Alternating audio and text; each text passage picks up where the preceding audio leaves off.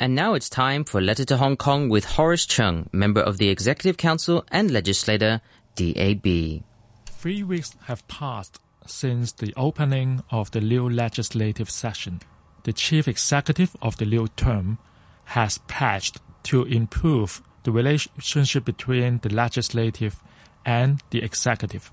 People of Hong Kong are eager to see a more inclusive political atmosphere, but to public dismay and disappointment, pro-democrats have staged political bickering and delayed the Legislative Council meetings with filibuster. Majority of Hong Kong people are eager to see this express rail link to in place as scheduled, but the pro-democratic camp adds to the contrary.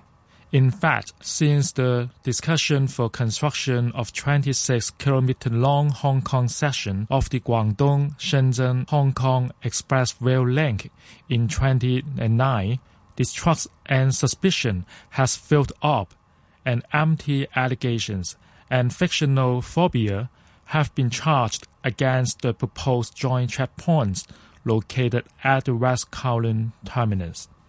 Even worse, opposition in the Legislative Council against the legislation for co-location arrangement has burst out and triggered filibuster. 2 days of Legislative Council meeting was wasted for filibuster and dozens of calls for quorum. But ironically, it was the responsibility of all pro-democratic legislators who made filibuster and pressed for quorum but left the chamber that led to the adjournment of last Legislative Council meeting. But up till now, they still owe the public an apology. To gear up the speed-up discussion of the co-location arrangement of the express rail link, the adjournment of committee stage of the Stamp Duty Amendment Bill for making way for the motion on the co-location arrangement is a sincere and desirable move. Unfortunately, a banking amendment bill was hijacked to delay and obstruct the start of a non-binding motion debate for the West Kowloon terminus of Express Rail Link, despite prolonged discussion and continuous explanations over the officials to diffuse the skepticism and misunderstanding. Critics and opposition camp in the Legislative Council have turned irrational and blindly rejected an open mind and an open ear for fair reasoning. They insist for a public hearing and more time for scrutiny in one hand, but jeopardize the opportunity to debate public in the chamber on the other hand. Such irresponsible and contradictory behavior is nothing but self-fulfilling fallacy. It's a sheer irony and a fiasco for the pro-democrats to hamper the co-location arrangement at West Kowloon terminus. Fortunately, such irrational resistance from pro-democrats is not a miniature of the society. Over the months, findings of various poll surveys showed that more than half of the people of Hong Kong support co-location arrangement at West Kowloon Station. In particular, those cross-border local professionals and businessmen groups expressed their support to this Hong Kong section of Express Rail Link.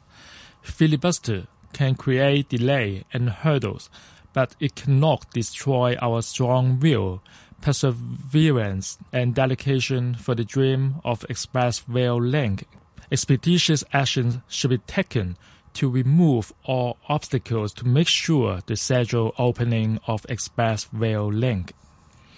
As the Secretary for Justice Mr. Rimsky-Yuen made it clear, the three-step approach is the best way forward. It assures the co-location arrangement fully complying with the basic law and offering solutions for security and other practical problems such as overlapping jurisdictions. Unfortunately, the non-binding motion is misread and distorted. The opposition camp smeared it as a bombshell and an ambush by the government. They make it up as an excuse for filibuster and meaningless calls for quorum.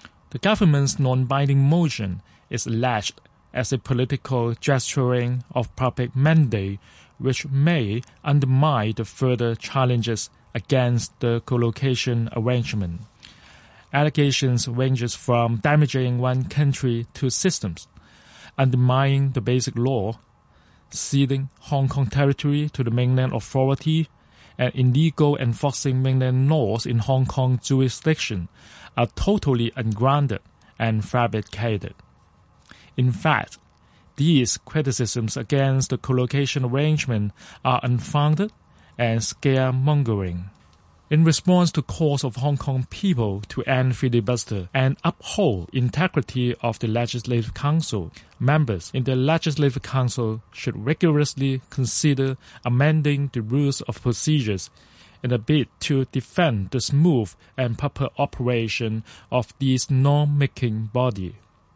Fairly speaking, with no kosher mechanism against filibuster stipulated in the rules of procedures of the Legislative Council. In the past, the Legislative Council depends on the Parliamentary Convention and an implicit connective record of gentleman agreement to balance between freedom of expression for individual legislator and smooth parliamentary proceeding. A good order should be in place to balance members in the Legislative Council between making abuses and exercising their freedoms and rights. Amendments proposed by the pro-establishment to overhaul the rules of procedure of the Legislative Council are well thought and thoroughly discussed. Every proposed amendment targets at puckering loopholes and diffusing abuses in the rules of procedures, with no intent of hampering the right of legislators, but to improve the efficiency of the Legislative Council. These proposed amendments keep the intact power of members to form select committees in line with quorum of the Council, and codifies the power of the President on handling members' amendments to motions. But in a backlash, the Democratic camp submitted 34 resolutions to amend the rules of procedure themselves.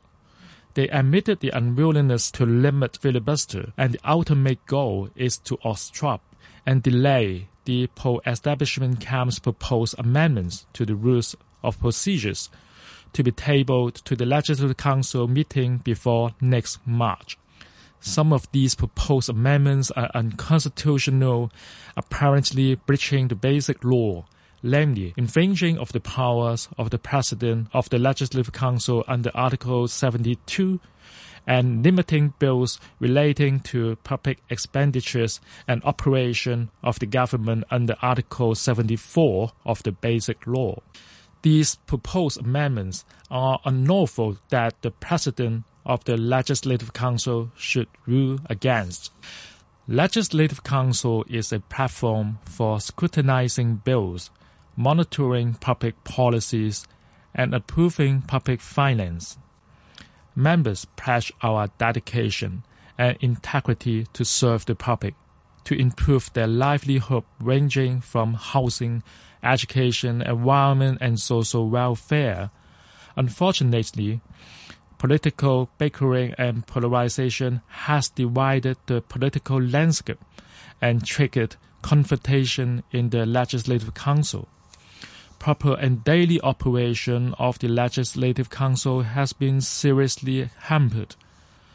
As a dutiful and responsible member, I endeavor to do my best to improve the Legislative Council business and lead it to the right track as it should be for the well-being of our people and our society.